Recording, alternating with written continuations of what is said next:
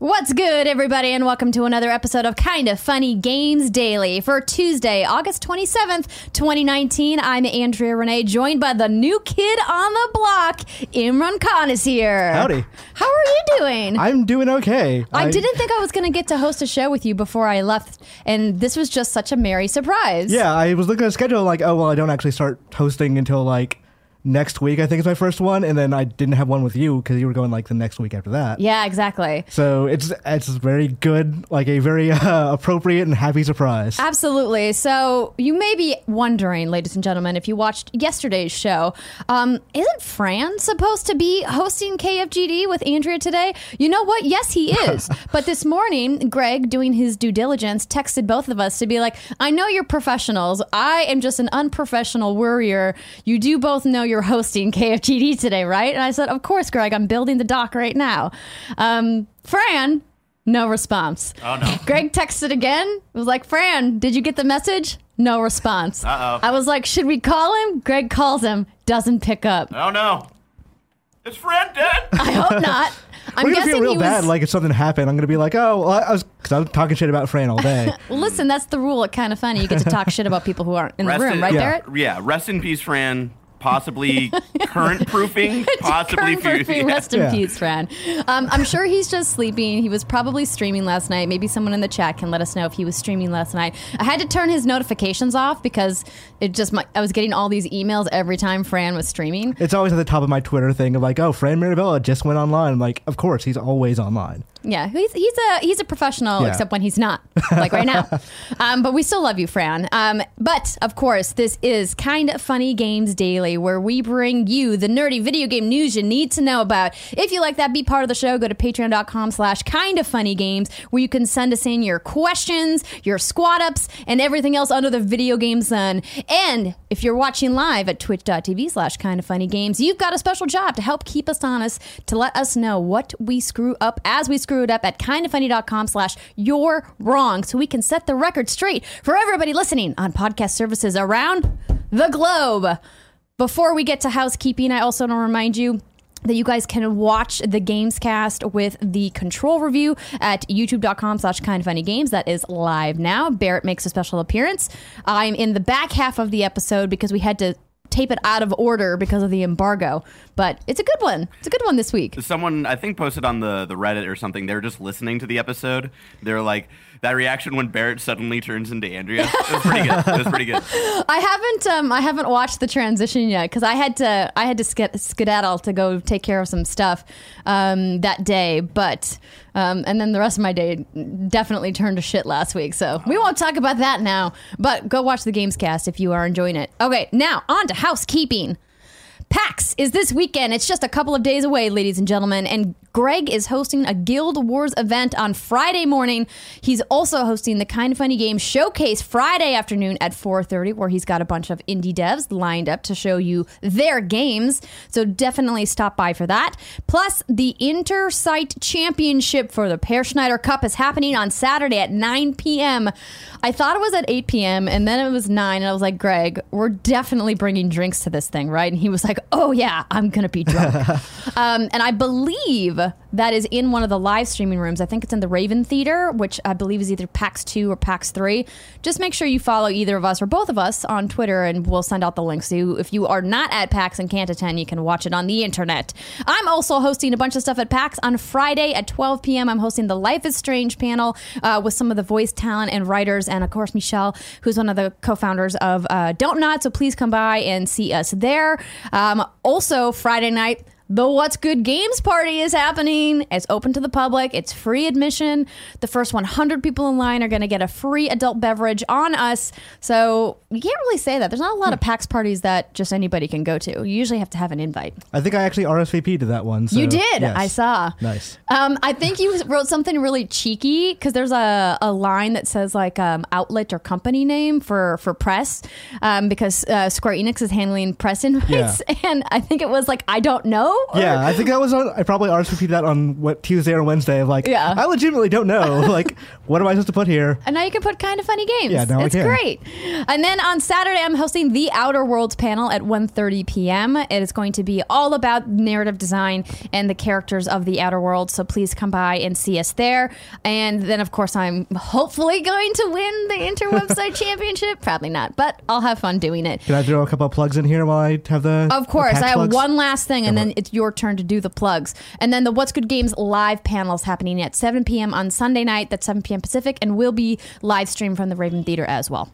All right, so I have a panel on Saturday at 6:30, just before the Kind of Funny panel, about news writing in video games. It's me, Rebecca Valentine, Matt Kim from IGN, and Eric Van Allen from US Gamer. So we're going to talk about... That is a stacked panel. It is an extremely stacked panel. And we had a couple of people drop out, but it's a great panel that you really want to come and listen to us complain about our jobs for an hour. No, you're not going to just complain about your jobs. We're not going to complain entirely. We're going to talk a lot about the day-to-day, what you do about sources, ethically, what you do in this sort of job, and all that sort of thing. See, they're real journalists. Me, I'm just a person holding a microphone, okay?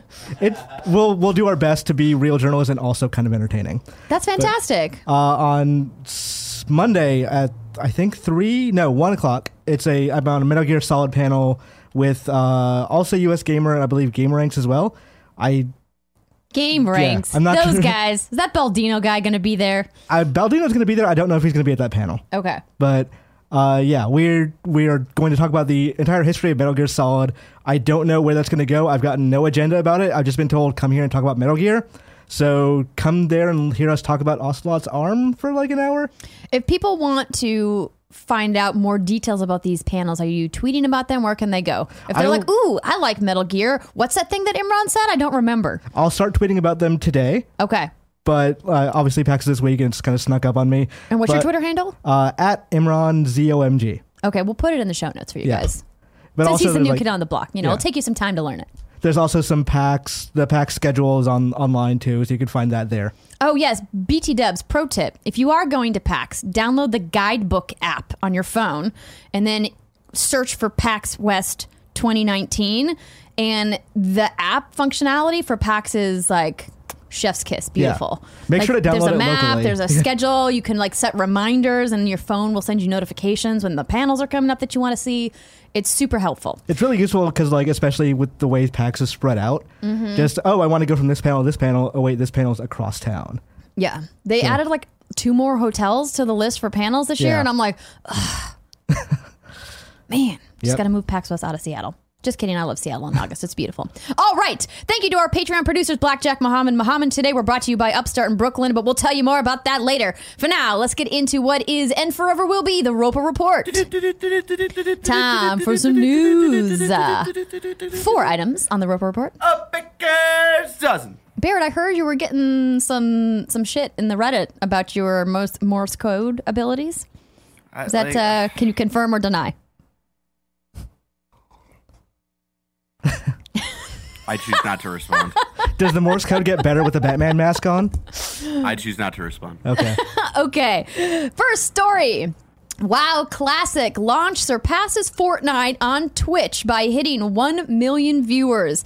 This write-up comes from GameSpot's Eddie McCook. World of Warcraft Classic Edition is out now, and it's helping WoW to have a massive day on a popular game streaming site, Twitch. World of Warcraft is far and away the most popular game on Twitch for its launch day of August 26th, and the release of WoW Classic undoubtedly played a major role in that. The game topped 1 million viewers on Twitch and is multiple times bigger than all other games. Shortly after servers went live, it reached 1.1 million streams, while the next closest game, Grand Theft Auto 5, still hanging on, had fewer than 150,000. Twitch's public stats show that even later in the evening at 10 p.m. Eastern Time, World of Warcraft had 593,000 viewers, which was well ahead of the number 2 game, Fortnite, which has 120,000. It's not surprising that the launch of a much-anticipated game would lead to a huge surge in viewers, and it will be interesting to see if World of Warcraft can continue to stay popular in the days and weeks ahead. Spoilers, it won't. Early on Tuesday, it continued to have nearly 6 times as many viewers as the next biggest game. Imran, since you've got a laptop there, you want to maybe pull up twitch.tv's homepage and see what's on the front page there? give us a live update. On Mixer, though, it's a different story, writes Eddie. Fortnite remains the most popular game by viewers behind the music categories and Fortnite. Maybe Ninja has something to do with that? Just a thought. The downside to WoW Classic's popularity is that players are facing lengthy server queues, even though Blizzard added an additional 4 servers ahead of launch. WoW Classic, as its name suggests, is a re-release of the original MMO from 2004 with some functionality changes, and it's free for existing subscribers of WoW. And he had another story where he talked about the in-game queues that people are finding playing WoW Classic, where he writes, the release is proving to be wildly popular in some striking ways. As expected, players are facing lengthy server queues to simply get into the game, but the waiting doesn't necessarily end once you make your way through the queues. Those who do manage to get in are finding other lines to wait in.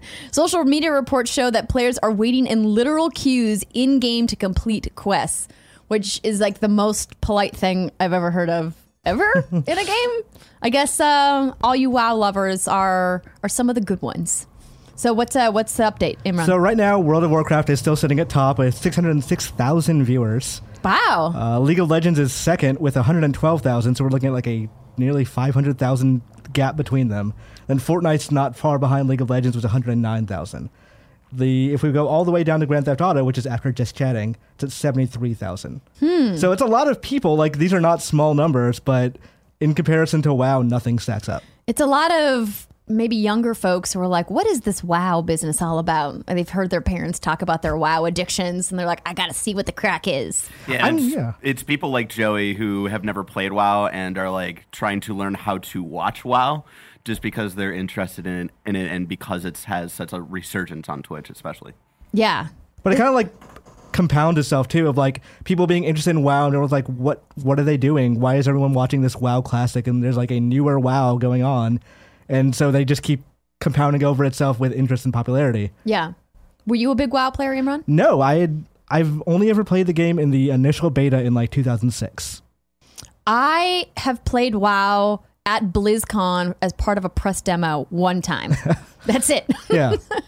Like the press demos for MMORPGs are always interesting because they're like, oh, we're just going to drop you in here and just do what you want. And like, yeah, I'm kind of done with this after like 20 minutes. Like, yeah, if you're not an active player in the MMO community, it's hard to really sink a bunch of time in. Because I remember the first time I did an Elder Scrolls Online demo, and they gave us a 3-hour time slot because they're like, we know you're probably going to spend the first hour mostly customizing your character. We try not to spend too much time there, but it takes several hours to kind of get the mechanics under control and understand the menu systems and kind of what you're supposed to do. I mean, because that's by design, it's supposed to be like a multi-hundreds of hours or thousands of hours kind of game. And like the selling point for me for an MMORPG is you invest in that character. That character is yours. You're putting all this time and money and effort into making them something.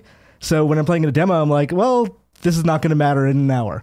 Yeah. So it's hard to really get invested into this.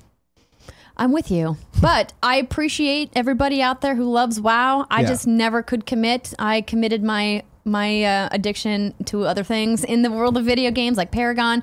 But I think this is really cool that WoW Classic is getting a resurgence. Hopefully it'll open up the world of MMOs to maybe a younger generation of gamers that never really got the chance to see MMOs when they were kind of at their peak. Yeah. And I really like how they've changed as a genre now, and how what we see in live service games is really kind of born out of what MMOs started, right? Like they were like the first live service game, so to speak. And now there's a lot of other types of genres that are like, what if we did a shared world too? What would that look like?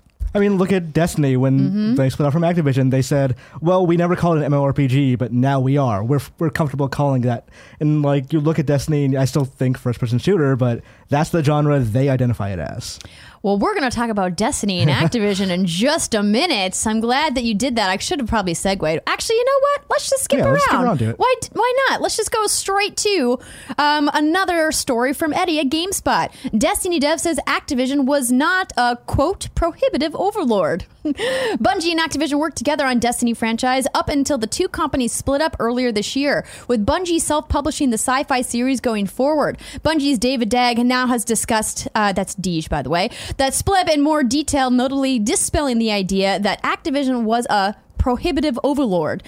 Quote, I think we need to dispel the notion that Activision was some prohibitive overlord that wasn't letting us do awesome things, Dag told Eurogamer. We launched this franchise with Activision naturally, and over the course of time, we both decided we had different goals for what we wanted it to be. So we both went our separate ways. It was amicable, and here we are making this game on our own, doing what we think we need to do to make it awesome.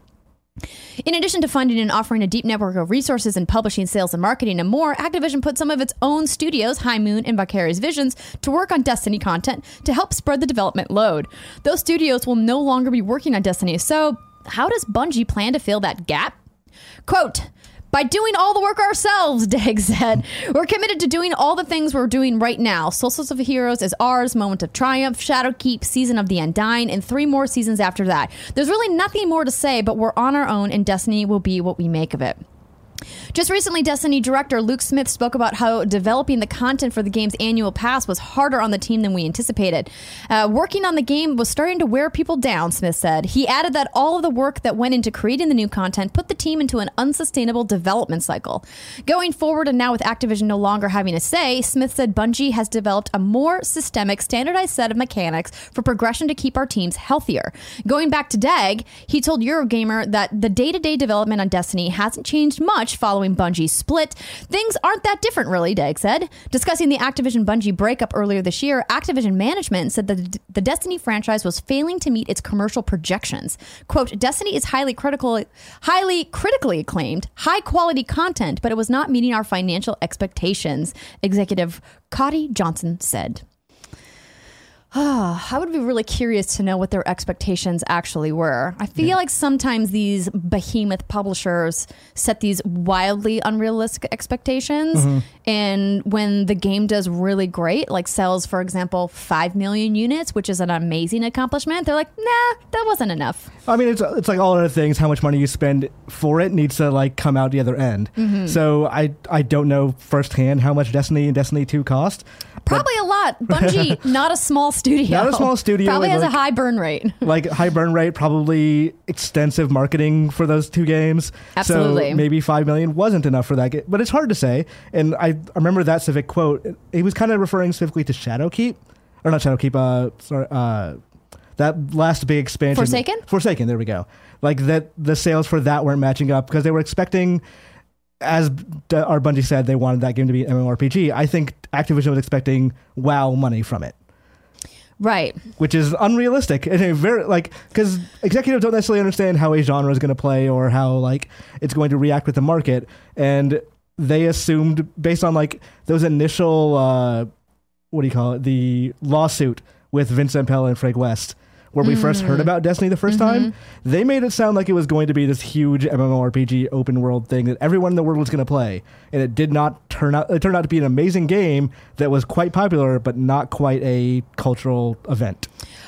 I agree. I think the real problem with Destiny not meeting expectations in the first couple of years of launch is that they really had to kind of make their way through this landmine of figuring out what Destiny is. Yeah. And that was a collaborative process that they did with their community. And I was really excited as somebody who plays a lot of Destiny that they were so open and willing to like have a dialogue with their fans. And granted, they've made mistakes. Every developer does. No game is perfect. But I think they're in such a good spot now. I'm really happy that they were able to take ownership of the franchise that they've put their blood, sweat, and tears into and say, you know what? Now we don't have to deal with these expectations for how many sales we're supposed to have or, what kind of marketing we're supposed to do or what we can even call our game. We get to make all those choices. Yeah. And I think the future is bright for Destiny fans. And I think like the Activision, where Activision did stand in the way of Destiny was on the kind of open dialogue thing of it. Right. When working from the press side, when you wanted to get a question about Destiny answered, it had to go through multiple PR agencies, including Activision's and Bungie's. Yeah. And now it's a lot easier that you can, Bungie can just answer what they want to do, like Luke Smith's director's cut stuff. Those are literal novellas of information that he's talking to the Destiny community about. So I kind of chart the community, how happy they are by how they respond to him on Twitter. And when you look at it a year or two ago, it was anger and why isn't this fixed? And why aren't you guys doing this? Why is this so slow? And now it's oh yeah, take all the time you need. We're loving Destiny now. like, thank you for, communicating with us on these things. Well, I think the people who were really angry hopefully just gave up on the game and left. Because I don't want any angry people in the Destiny community. I mean, there's always going to be people, and I have my fair share of Destiny rants, but everybody who watches this show and listens to What's Good knows that I love Destiny more than I am mad at Destiny.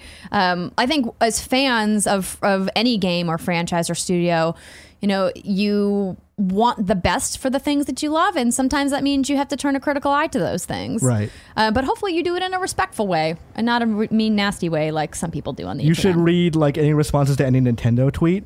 They're all they vary in levels of completely irrelevant to just kind of angry. So yeah. Especially whenever any rumored Nintendo Direct is coming up, because the first 50 replies will only be when's the Nintendo Direct, as if the social media manager is going to answer them. Interesting that you bring up Nintendo. Another Greg way. No, it's not really a Greg way. Is Overwatch coming to Nintendo Switch? Mike Wickwerder over at Polygon writes, on Monday, an accessory maker, Power A, briefly listed a carrying case for the Switch through Amazon that was Overwatch themed. The black and orange case featured the Overwatch logo, and the accessory noted that it was officially licensed by Nintendo and Blizzard Entertainment. The product listing was quickly removed from Amazon after being posted to Twitter and Video Game Forum Reset Era. Blizzard has not officially announced a port of Overwatch for Switch, but it certainly wouldn't be out of the question. The company brought the Diablo 3 Eternal Collection to Switch in 2018, and Overwatch game director Jeff Kaplan addressed the possibility of a Switch port in 2017, sounding optimistic, but calling adapting the shooter for the portable challenging. I'm loving Switch, Kaplan said in a Reddit AMA session at the time. My second favorite gaming platform of all time is the 3DS. Getting Overwatch on the Switch is very challenging for us, but we're always open-minded about exploring possible platforms. With rumors of an impending Nintendo Direct presentation and BlizzCon 2019 coming in November, we'll soon find out if this is more than just a strange coincidence. And over at patreon.com/kindoffunnygames, Lee Polero writes in and says, so, an Overwatch Nintendo Switch case appeared in the wild and then quickly delisted. While this could obviously mean that Overwatch is possibly coming to Switch, which is awesome, I'm more interested in what you think this means in terms of the industry going cross-platform/play progression. Right now, there is no cross-platform play or progression for Overwatch, which sucks because you already have to have a Battle.net account for it, so why not?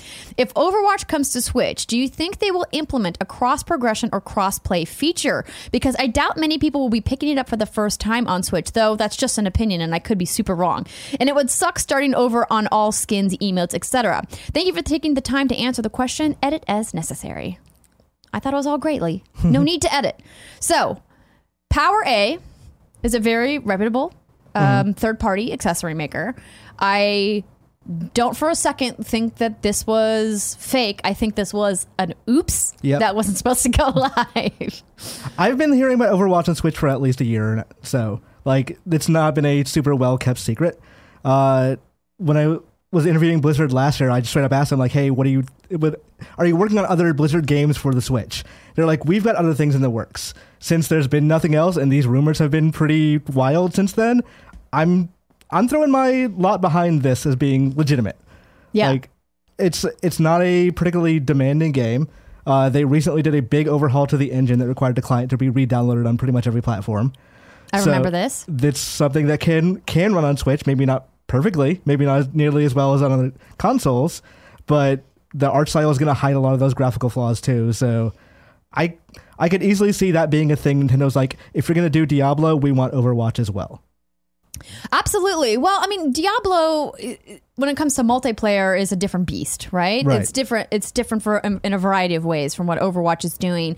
And I think now that we're, a couple of years into the Switch's life cycle, that's given the team at Blizzard time to work with the hardware, see how they can make their engine work on the platform, and make any tweaks necessary. And also, I would imagine that they're probably working with a port house that has experience porting stuff to Nintendo Switch, because there's a couple of them out there that do a lot of port work. So I would be interested to know if they are using an outside developer to assist them with this.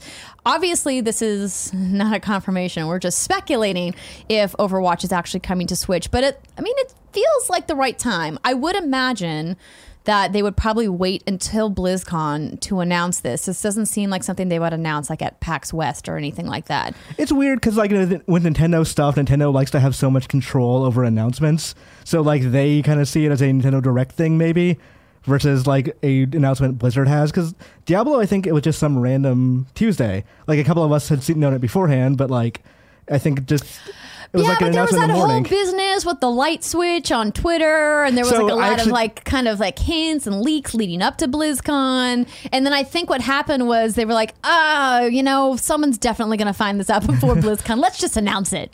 So I talked to them about that light switch thing once. They told me it was a complete coincidence that their social media guy in Texas was doing some merchandise stuff. They actually have a light switch, our Diablo light switch item that they were selling. They're like, let's just make a video. It's not even connected to the rest of Blizzard. No one had any idea that they were going to like do that and it would come off as a tease. Likely story. Maybe they're lying. It's certainly possible, but when they told me that, I'm like, that's BS, right? I don't think they would lie to you. Well, maybe they would. I've certainly had PR people lie to me on more than one occasion, but I don't know. That's a mighty coincidence. I can imagine somebody in PR like who knew about Diablo 3 on Switch like pulling their hair out like, what are you guys doing? You can't hint at this sort of thing when... But yeah, I could definitely see Overwatch on there. There have also been rumors, maybe related, maybe not, of Tracer being in Smash Brothers. I don't know anything about that. She'd be a good addition. She would be a good addition. It would be very cool. There's already like other like major third-party characters in that game. See, now that sounds like a direct announcement, a DLC character for Smash, and then the game coming to Switch overall, I think would be a BlizzCon thing. Yeah. I could see both, like depending on like pair the two together. So every news story that day is, hey, Overwatch is coming to Switch, and also because like as alone as a port, it's maybe not the most interesting story. Like it's cool, but we're also looking at a world where The Witcher 3 is coming out on Switch in 2 months. Man, that is just 2 months away. Yeah, that's wild. It is extremely weird the number of things that are being able to be put on the Switch. So if Overwatch does get announced, like it's interesting. But if Overwatch gets announced alongside a Smash Bros. Character, that's way more of a news story. I definitely agree with you there. What do you think about this business of a Nintendo Direct on the horizon? So the past 2 years, there have been 2 Nintendo Directs on September 12th and 13th. I would be shocked if they did not follow that up again, because it's the beginning of it's close to the end of this quarter. And also the Switch Lite comes out in September as well. So they want to really push that marketing. September 20th? I believe so, yeah. It's late September. Yeah, I believe it's the same day as Link's Awakening. Yes, it is the 20th. So you really want to hit all possible notes of get people to rush out and pre-order these things or buy them like the day of. So if you wanted like really hit up on software, maybe an Overwatch announcement saying all these things are here, or like a bunch of other stuff with a Nintendo Direct, it would be great. Like that would be a smart marketing move. I think you're making sense here, Imran. So we'll definitely keep an eye on it and see if your prediction is correct. Let's look at the calendar really quickly and see what day of the week that would be. So September 11th is a Wednesday, my final day, kind of funny games daily. And September 12th is a Thursday. So do you think it would maybe be Tuesday the 10th? They've had directs on Thursdays before, so I would not be shocked. Yeah. Especially because that's also the eShop update day. So if they're going to drop something randomly, that would be a good day to do it. Oh, yeah. Get everyone to open up their Switch and buy all the things. Or pre-order, or hey, we still got more of those. Or reopen that voucher program again. Who knows? Marketing 101, ladies and gentlemen. All right, let's move to our final story in the Roper Report. This doesn't have a lot of traction yet, but I'm bringing it up because 2 of my friends are involved, and I thought it was an interesting thing that's coming down the pipeline. New challenger to Steam in the Epic Game Store arrives soon with Turbo Play and the power of blockchain technology and cryptocurrencies. So they sent me a press release this morning. If you're like, what's Turbo Play? I haven't heard of it. It's because the platform hasn't launched yet. They've been in the news a couple of times over the last few years talking about their angel investors and seed funding rounds that they've gotten. But what I think is interesting about this is the way that they're kind of building their digital marketplace. So let me read from the press release. TurboPlay, an upstart video games marketplace, is firing up their marketing team and everyone else along the way with the addition of one of gaming's most well-known personality, David Eddings. David joins TurboPlay as the second member on its board of advisors, which is fancy talk for give us all your experience and advice, Dave.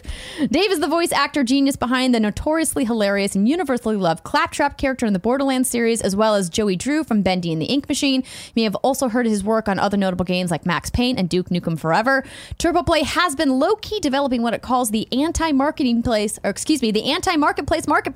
rewarding gamers for, get ready, gaming. Like a personal gaming assistant, TurboPlay understands and knows what you like, putting know-it-all hipsters out of business by making it easy to find what you want. The tech is that cool. They're going to have a closed beta starting in mid-September.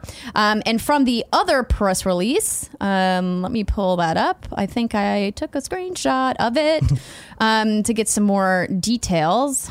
Is their big exclusive going to be TurboTax? Barrett, Got him! you're making sense, Barrett. Got him! OMG.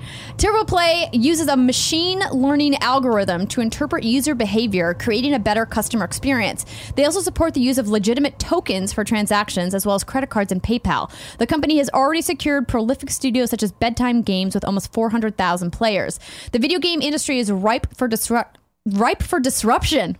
That's a fancy tech word. It's time for change. TurboPlay will take a user-focused approach to develop a platform that makes it easier to buy and sell games and makes in-game microtransactions more convenient for everyone, says Vince McMullen, the president and founder of TurboPlay. With the support of the New Brunswick Innovation Foundation and our angel investors, we are well positioned to lead the charge for a new model for gaming. I thought this was interesting because the platform is built on blockchain technology, and I was telling Imran before the show, I still don't quite know what blockchain technology is, but it is like the new hotness in the world of video game development. There's been a ton of panels on it at GDC, and there were some people talking about it at DICE, and I think that it's just one of these new technologies that is really invigorating a lot of innovation in the space of video games and platform business.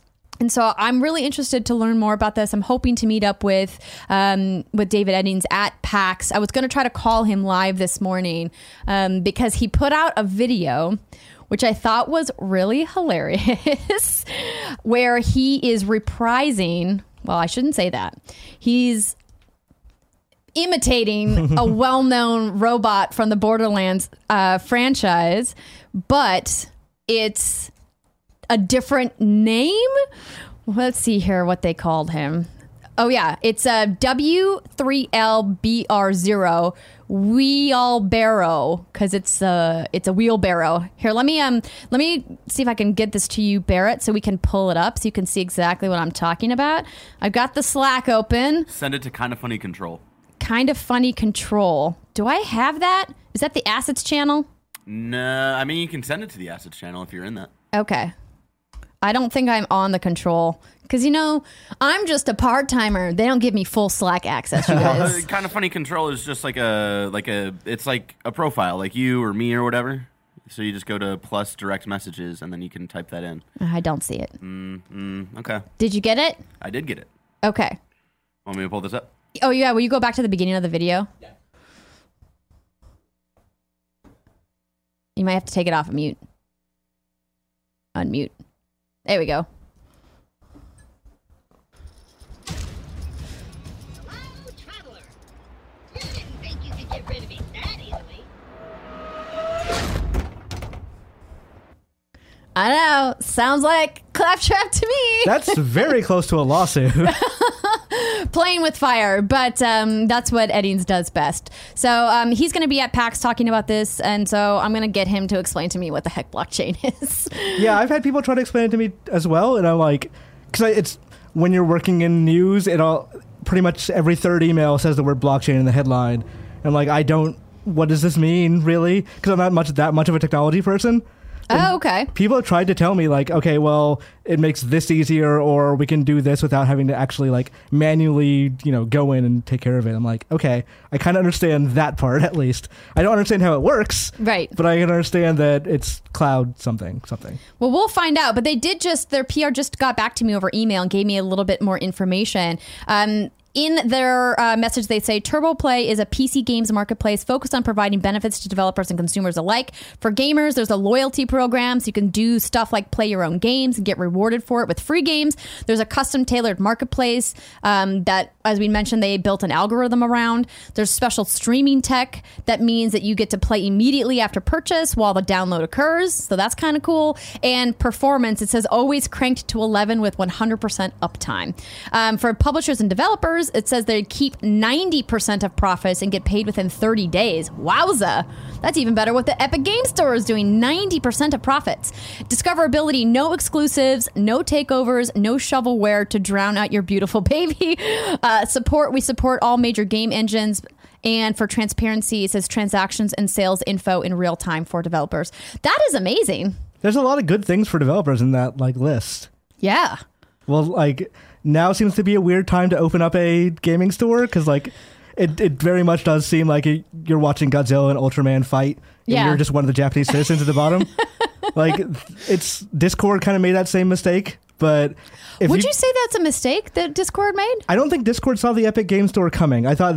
You mean specifically with their games publishing business? Yeah. Well, they had a store for a very brief bit. They did. Yes. They clearly scaled back the intentions they were having with it because I used to get weekly emails about it, and then I got none. Right. So I don't think they saw that when there's a bunch of small competitors to Steam, it's probably easier to stand out. But when there's Epic and Steam already doing their conflict there, it's harder for smaller developers because Congregate had their own cartridge for a little while and they kind of quickly abandoned that. Mm-hmm. Or I don't know if it's abandoned. I don't want to say that for sure. But Congregate also had their really extensive they did have a mobile platform and their web-based platform as well, where they did a bunch of browser games. Of course, Imran and I both know about Congregate because we both used to work for the same GameStop overlord. But I think this is really interesting. I also don't want to forget about GOG. GOG is in the mix as well, but they've always kind of been on the periphery. They've been holding their own, doing well.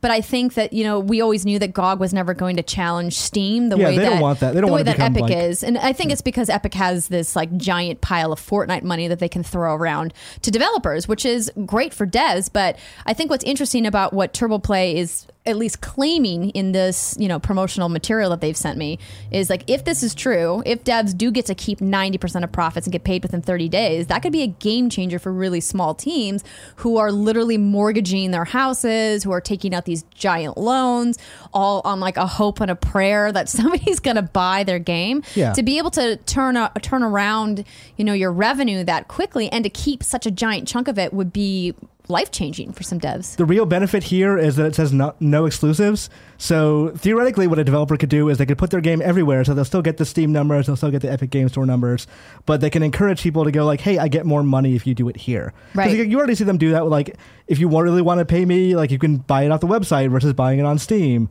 So this is one way for them to do that, and they don't lose anything by doing it. They can only have stuff to gain. Exactly. Well, we'll definitely keep an eye on this. And once it goes into closed beta next month, I think we'll probably get some more information. But if you're a PC gamer and this excites you, keep your ear to the ground for what TurboPlay is doing.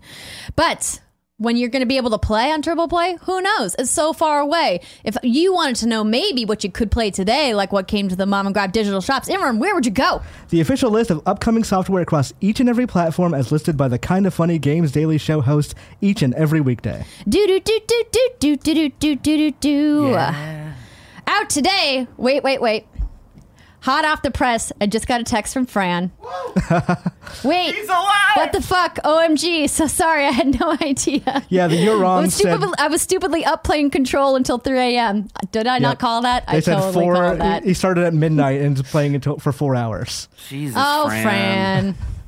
Good thing Imran was here to save your ass. Quite frankly. I called it on Sunday, too. Quite frankly, an upgrade, right, Barrett? Yeah, exactly. And I called it on Sunday when Greg and I were streaming Batman, We Should Fire Fran. That was mainly for his Well, we can't fire Fran. Someone needs to help the load while I'm gone. Yeah. It was mainly just because of his Double Dash review, which was complete bullshit, Oh, you gotta let that go. All right, out today, Ancestors, The Humankind Odyssey is on PC. The Bard's Tale 4 Director's Cut is on PS4 and PC. Collection of Mana is coming to Switch. That's the physical edition. Control is on PS4, Xbox One, and PC. Crystar That's probably what that is.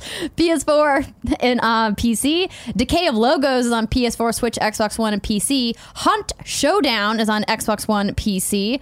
Knights and Bikes is on PS4 and PC. Minoria is on PC. MXGP 2019 is on PS4 and Xbox One.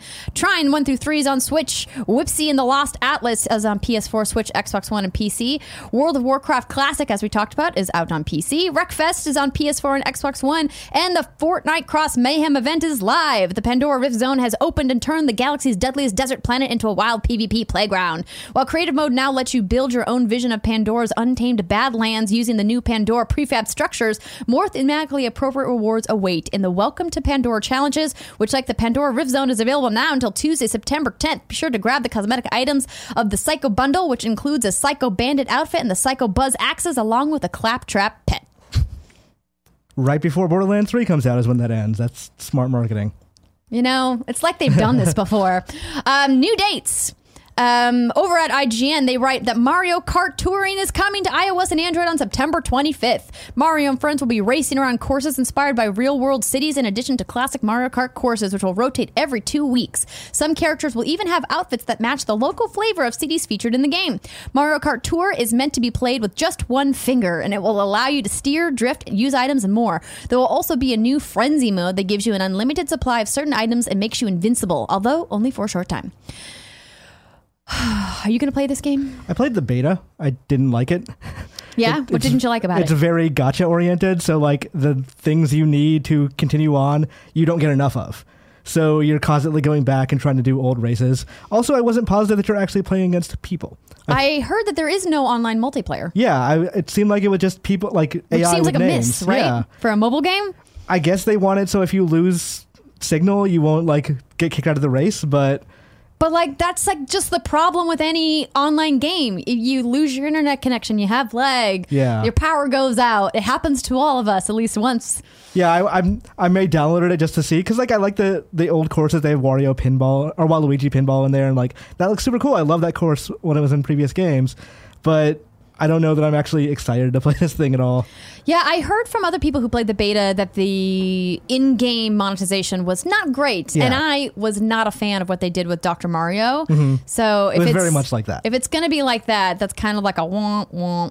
Yeah, maybe they changed it. It was the beta, so maybe they got good feedback and have fixed it since then. But Do you think they did though? No, not at all. Probably not. We'll see. But you guys get to try it out on September 25th. GameSpot also writes Capcom has released compilations of classic Mega Man and Mega Man X games, and now another spin-off collection is in the works. Capcom has announced the Mega Man Zero ZX Legacy Collection for PC, PS4, Xbox One, and Nintendo Switch with a release date of January 21st, 2020. The collection includes 6 games, Mega Man Zero, 1 through 4, Mega Man ZX, and Mega Man ZX Advent. It promises an artwork gallery, music player, and a new Z Chaser mode with leaderboard. So this I am excited about. Mega Man Zero, like that series is probably the best action platformer out there. ZX game, ZX is fine. ZXA was actually a lot better, but no one played it because at that point people were getting a little tired of the Mega Man formula, and like Capcom itself wasn't really seeing a whole lot of return on the games. I don't remember the exact numbers, but that game did not sell well at all. And it just kind of killed the series for it. Like, if you want to point to a game that killed the series, it was ZX Advent. So the fact that they're going back to it and like putting them on modern consoles is great. I'm excited for this. Ooh, Barrett's got a little trailer here for us. Awesome. Several hundred years after Mega Man X, the legendary Zero returns. Discover the origins of the Elf Wars. The Twisted Dark Elf is released. The fearsome Omega returns from exile. Can anything stop this threat from beyond the skies? Prevent Ragnarok from wiping out the last bastion of humanity in natural land. This looks tight. It's great. I don't think I've ever played it. Mega Merge. Fuse with unique biometals to take on powerful new forms. The Wheel of Fate begins to turn again. Who will be the strongest of all? That's a generic marketing copy. New features. Play using the original pixel art or high-quality filters. Browse original art from both series. Enjoy all of the music from the game in a single place. The dual screen controls from the ZX series are back. Choose from a number of layouts at any time. Everything has an exclamation point, you guys. This is why I'm so excited. Enjoy the story of each game with the included casual scenario mode. Are you going to be doing all the VO for this, Andrea? Yes. And save mid-stage using the new Save Assist feature. Cool. Yeah. Looks good. Looks Mega Man-y. So the Zero series actually has my favorite boss fight of all time. Okay. Go on. At the end of Mega Man 03, I'm going to spoil a little bit for people, but it's a 20-year-old game. It's not a spoiler. You fight Zero from the Mega Man X series as Zero from the Mega Man Zero series. So it's this very cool, intense rival fight with a character who has all these moves from Mega Man X. And it plays this, I can't remember the name of the track off the top of my head, but it plays a very cool and final boss theme that I will always remember. That boss fight is one of my favorites. Nice.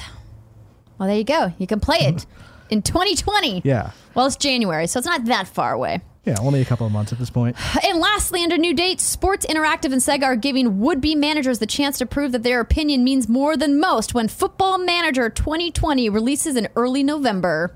So if you're into the footballs, November 2020. Deals of the day. Gilly Brums wrote in to patreon.com/kindoffunnyday and says the weekly Xbox One sale features a lot of great Ubisoft deals, but among them, I would love to point out that Child of Light is $4.49. An incredibly unique game for an unbeatable price. I highly recommend it. Extremely cute. And if you like Final Fantasy VI, it's a pretty, it's clearly inspired by that game. Oh, interesting. There you go. All right. Now it's time to get into some reader mail. As we mentioned, Gilly Brums wrote into patreon.com/kindoffunnygames just like you can. In fact, we've got a tier that takes away the ads on the show. And speaking of ads, this episode of Kind of Funny Games Daily is brought to you by Brooklinen. Make your home beautiful is the ultimate form of self-care. You spend a third of your life in sheets. Don't you want them to be insanely comfortable? So when you sleep, sleep well on hotel quality sheets that don't cost an arm and a leg. People are loving and recommending at brooklinen.com. Brooklinen sheets are named the winner of the best online bedding category by Good Housekeeping. There's rave reviews from Business Insider, Apartment Therapy, Men's Health, and more. There's 35,000 5-star reviews, more than any other online bedding company. Plus 500,000 happy sleepers and counting. Greg loves Brooklinen. All his porty in bed photos on Instagram are in these sheets. They were easy to mix and match online. These are luxury sheets, towels, bedding, and more without the luxury markup. Most bedding is marked up by as much as 300%. Brooklinen was the first DTC bedding company, meaning they work directly with manufacturers and directly with consumers, no middlemen. Just a great product and service. Brooklinen sheets are the most comfortable sheets that Greg has ever slept on, and their towels have turned his bathroom into a spa. I couldn't recommend them more for friends, family, or treating yourself to the upgrade you deserve. Brooklinen.com is giving an exclusive offer just for KFGD listeners. Get 10% off and free shipping when you use the promo code GAMES at brooklinen.com. Brooklinen is so confident in their product that all their sheets, comforters, towels come with a lifetime warranty. The only way to get 10% off and free shipping is to use promo code GAMES at brooklinen.com. That's BROOKLINEN.com. Promo code GAMES. Brooklinen. These are the best sheets ever. This episode is also brought to you by Upstart. As most of us have found out the hard way, getting into debt is easy. Getting out of debt is hard, especially if your FICO score isn't great. Thankfully, now there's Upstart.com, the revolutionary lending platform that lets you know you're more than just your credit score and offers smart interest rates to help you pay off high-interest credit card debt. So Upstart could have helped Greg back when he was young with all of his debt if he had even known what a FICO score was. But listen, he doesn't even pronounce FICO score right. So how is he supposed to know what it is? I love that Barrett laughed at that joke. They actually reward you based on your education and job history in the form of smarter interest rates. Upstart believes you're more than just your credit score. They believe in you and they understand that. They make it fast, simple, and easy to check your rate in just a few minutes without affecting your credit score. The best part, once the loan is approved, most people get their funds the very next business day. The next day, you get your money, you guys. Over 200,000 people have used Upstart to pay off credit cards, student loans, fund their wedding, or to make a large purchase. Free yourself from the burden of high-interest credit card debt by consolidating everything into one monthly payment with Upstart. See why Upstart is ranked #1 in their category with over 300 businesses on Trustpilot, and hurry to upstart.com/KFgames to find out how low your Upstart rate is. Checking your rate only takes a few minutes and it will not affect your credit.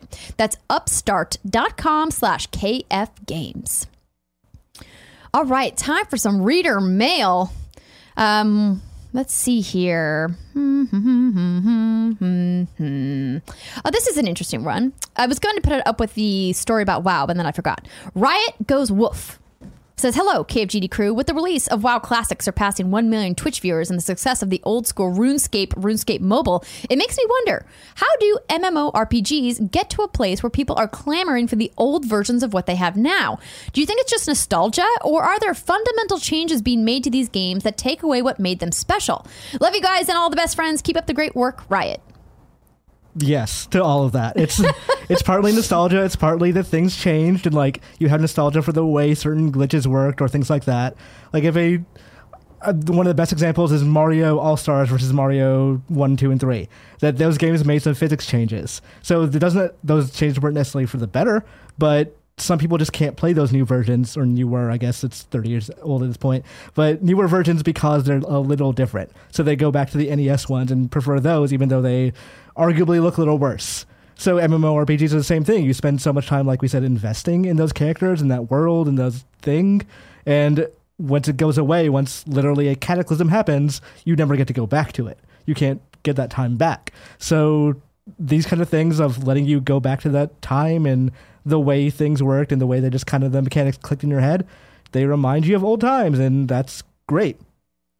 It's interesting that WoW has had this resurgence. I think it's a testament to what Blizzard created back then and has continued to iterate and innovate on over the last, decade and a half with WoW and the things that they've been doing.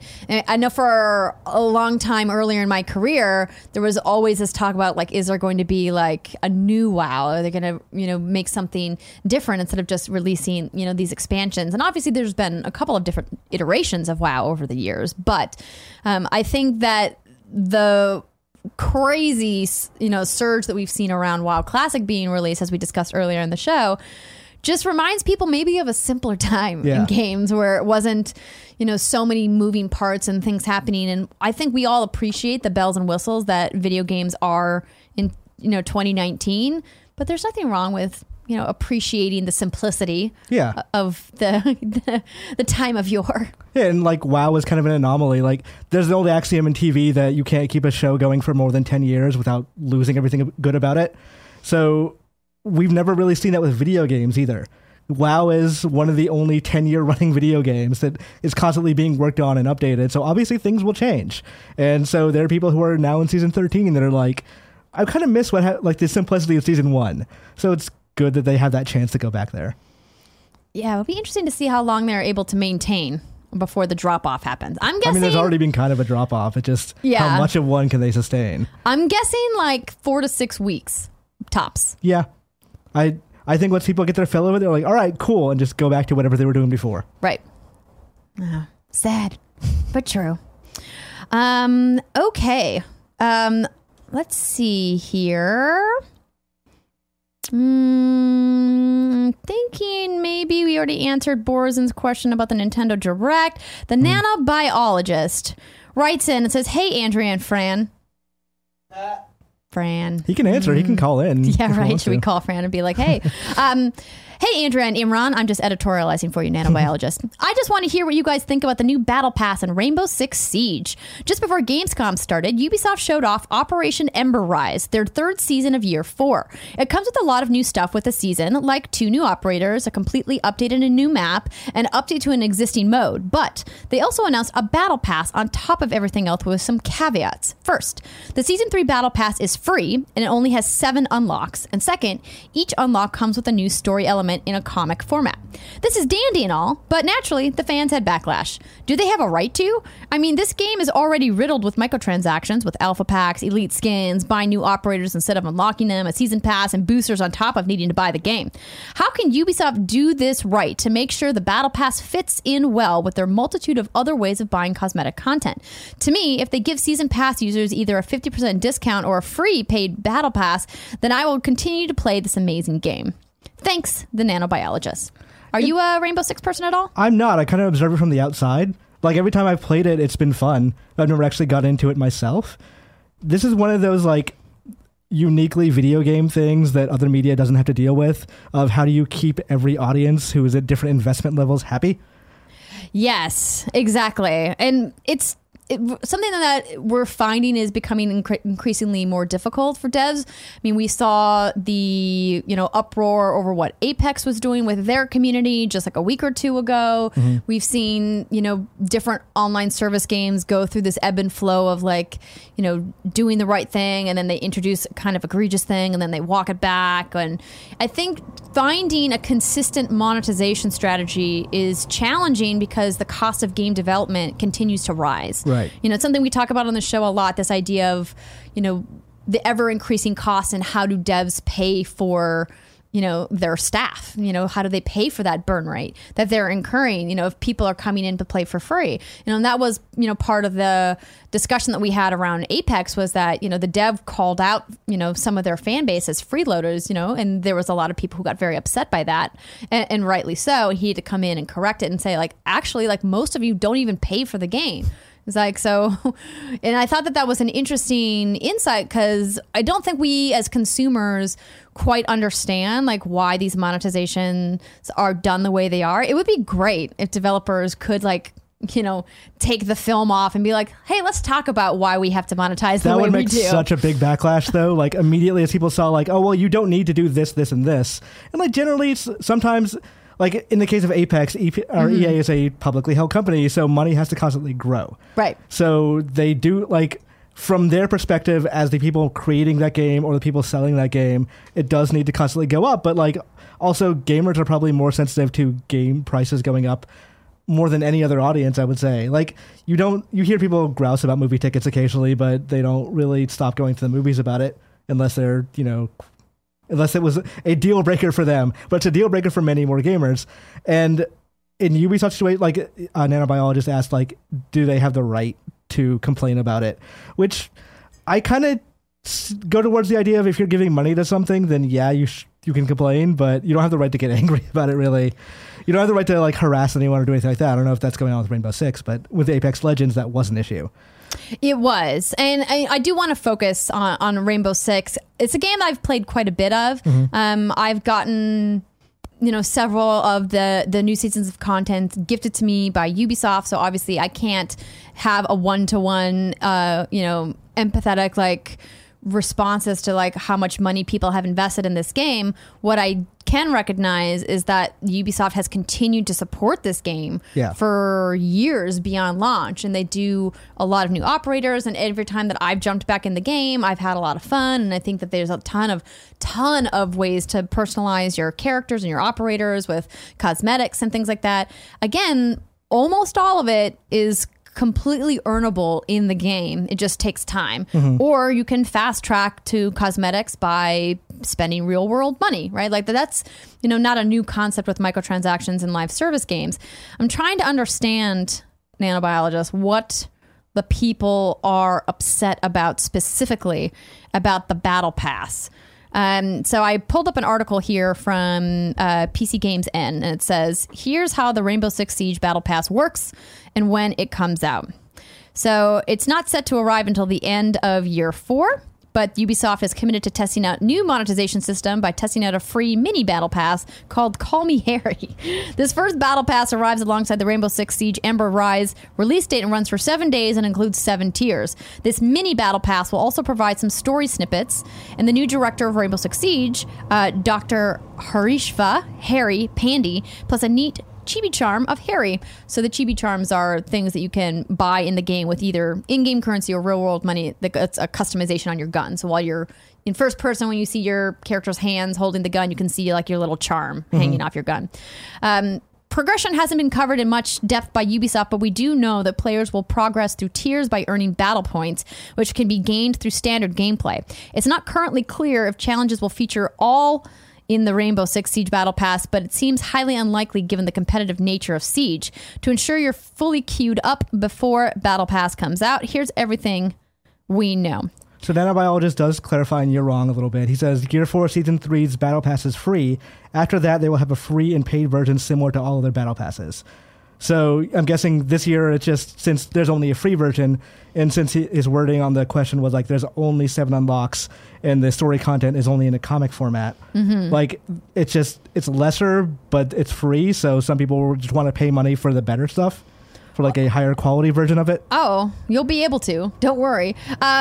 They spoke to, so PC Games End spoke to Rainbow Six Siege presentation director Alex Karpazis at the Raleigh Major in 2019. Excuse me. So this was just like, what, a couple of weeks ago, the Rainbow Six tournament? That was, like 2 weeks, I think. Yeah. In order to learn a bit more about the Battle Pass, and it says, the Battle Pass solves a couple of things for us. One is a new progression that's removed from your rank and clearance level, and it's also a new way to reward players for logging in and playing. We want to be generous so that players keep coming back to the game. Karpazis also says that Ubisoft wants to use the Battle Pass as a means of injecting story into the game, but that story content won't be locked behind a paywall. According to Karpazis, at the start of Year 4, Season 4, you'll have the motion comic you can watch right from the get-go, and you can preview and read the story for all of the items in the Battle Pass as well. So there's no word on how much it's going to cost when they launch the paid version, because as we mentioned, right now, the mini version is completely free.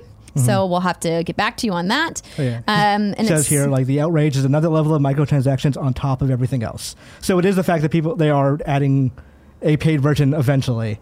So that means that they will be paying more for everything on top of, like, I guess because the game is for sale.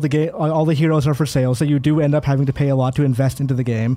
So I can see some. If you buy the base game, which you usually have to do to play, they do a lot of free weekends and then give you a discount if you want to buy after the free weekend. They've done that several times for Siege.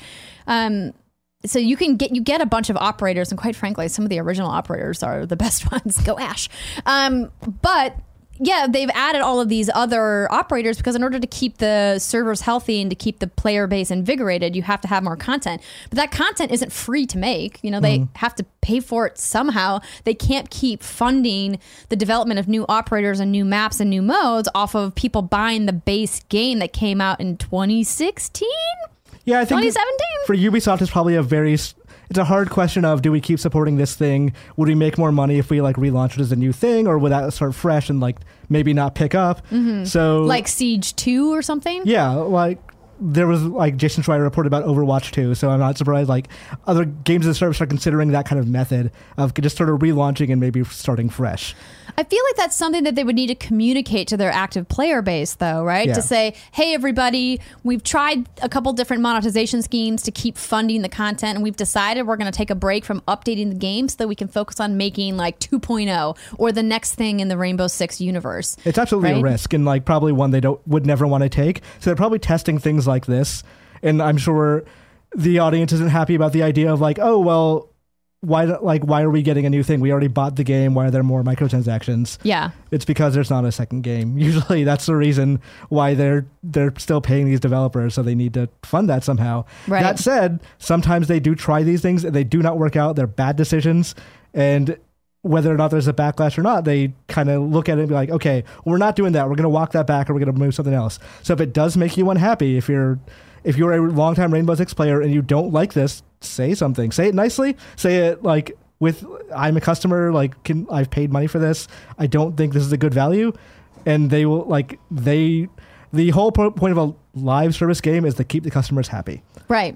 So I just think and now this is, I'm probably going to get pegged as, ooh, Andrew is always so pro-business.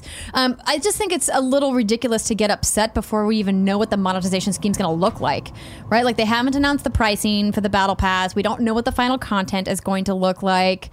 It's just like one of these things that I feel like people are just getting really upset over something they don't even have any details on yet. Yeah, I mean, wait to see what it is. Like those are these sort of things can change even after they've been launched. So if it does turn out to be something that you absolutely do not like, you can look at the details and go, this is not great. Go to the subreddit, contact Ubisoft. They are very involved in the Rainbow Six Siege subreddit. So you can talk to them and say, this is not working for us, and to be respectful about it, and you will probably get somewhere. People who make these games aren't out to screw you. There are companies involved that maybe don't see you like as anything more than a revenue service, but the people who make them, the community managers, they usually try their best to work with the audience and are understanding when it comes to issues with their games. Well said.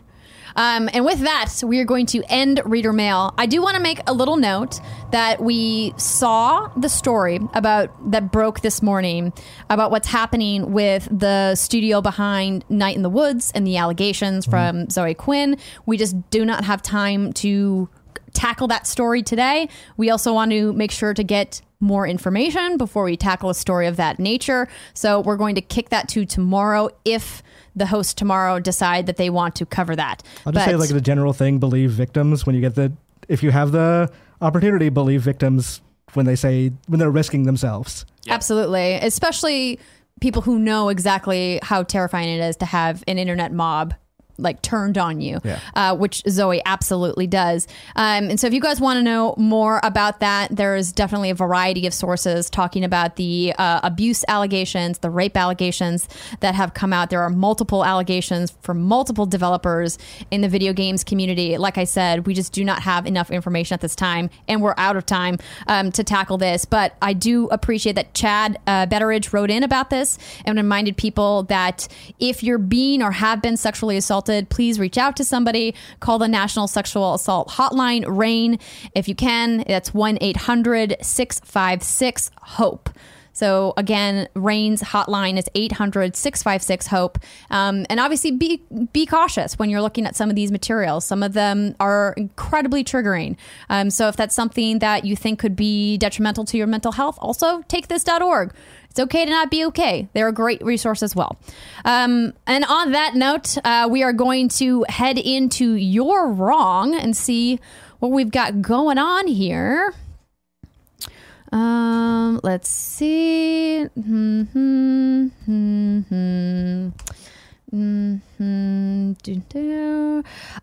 the nanobiologist said, to clarify, in-game cues in WoW are coming from killing certain monsters.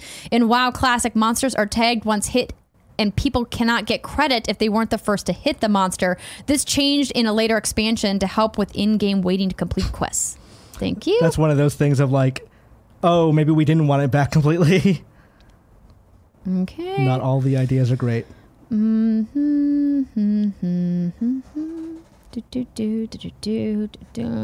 see.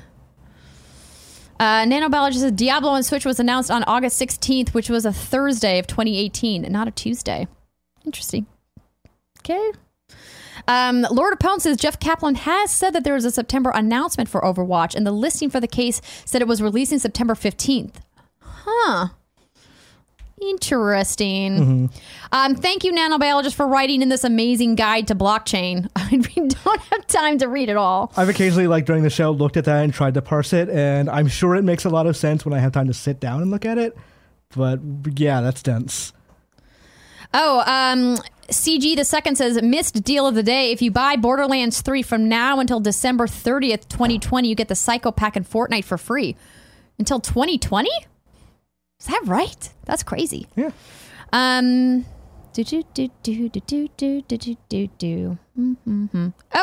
new date from Kuchoko. Spyro Trilogy Remastered hits Switch and PC on September 3rd. That's like a week from now. It is. Let's see here. All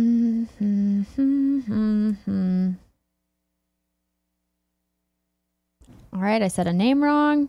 Hari, not Harry. My bad. I don't even remember where that was from.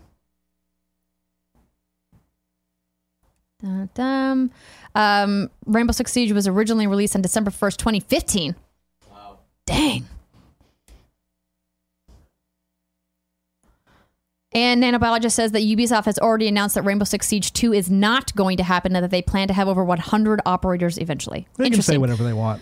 They sure can. And that's this episode of Kinda Funny Games Daily. Thank you so much to everybody who is watching live at twitch.tv/kindafunnygames. Don't forget to go to kindafunny.com/events to check out everything that's happening with Greg up at PAX West, which is just mere days away. And if you go to facebook.com/what'sgoodgames, you can RSVP for our What's Good party that we're throwing with Square Enix and Life is Strange 2. It's gonna be great. Imran, since you're the new kid on the block, where can people find you? People can find me on my Twitter at ImranZomG. My Twitch name is the same thing. For now, I think that's kind of it. Well, it's been great to get to host with you. I'm so glad that we got to do this before I head down to Los Angeles. Absolutely. We hope you guys enjoy the rest of your Monday. We got more content coming for you. But for now, it's been our pleasure to serve.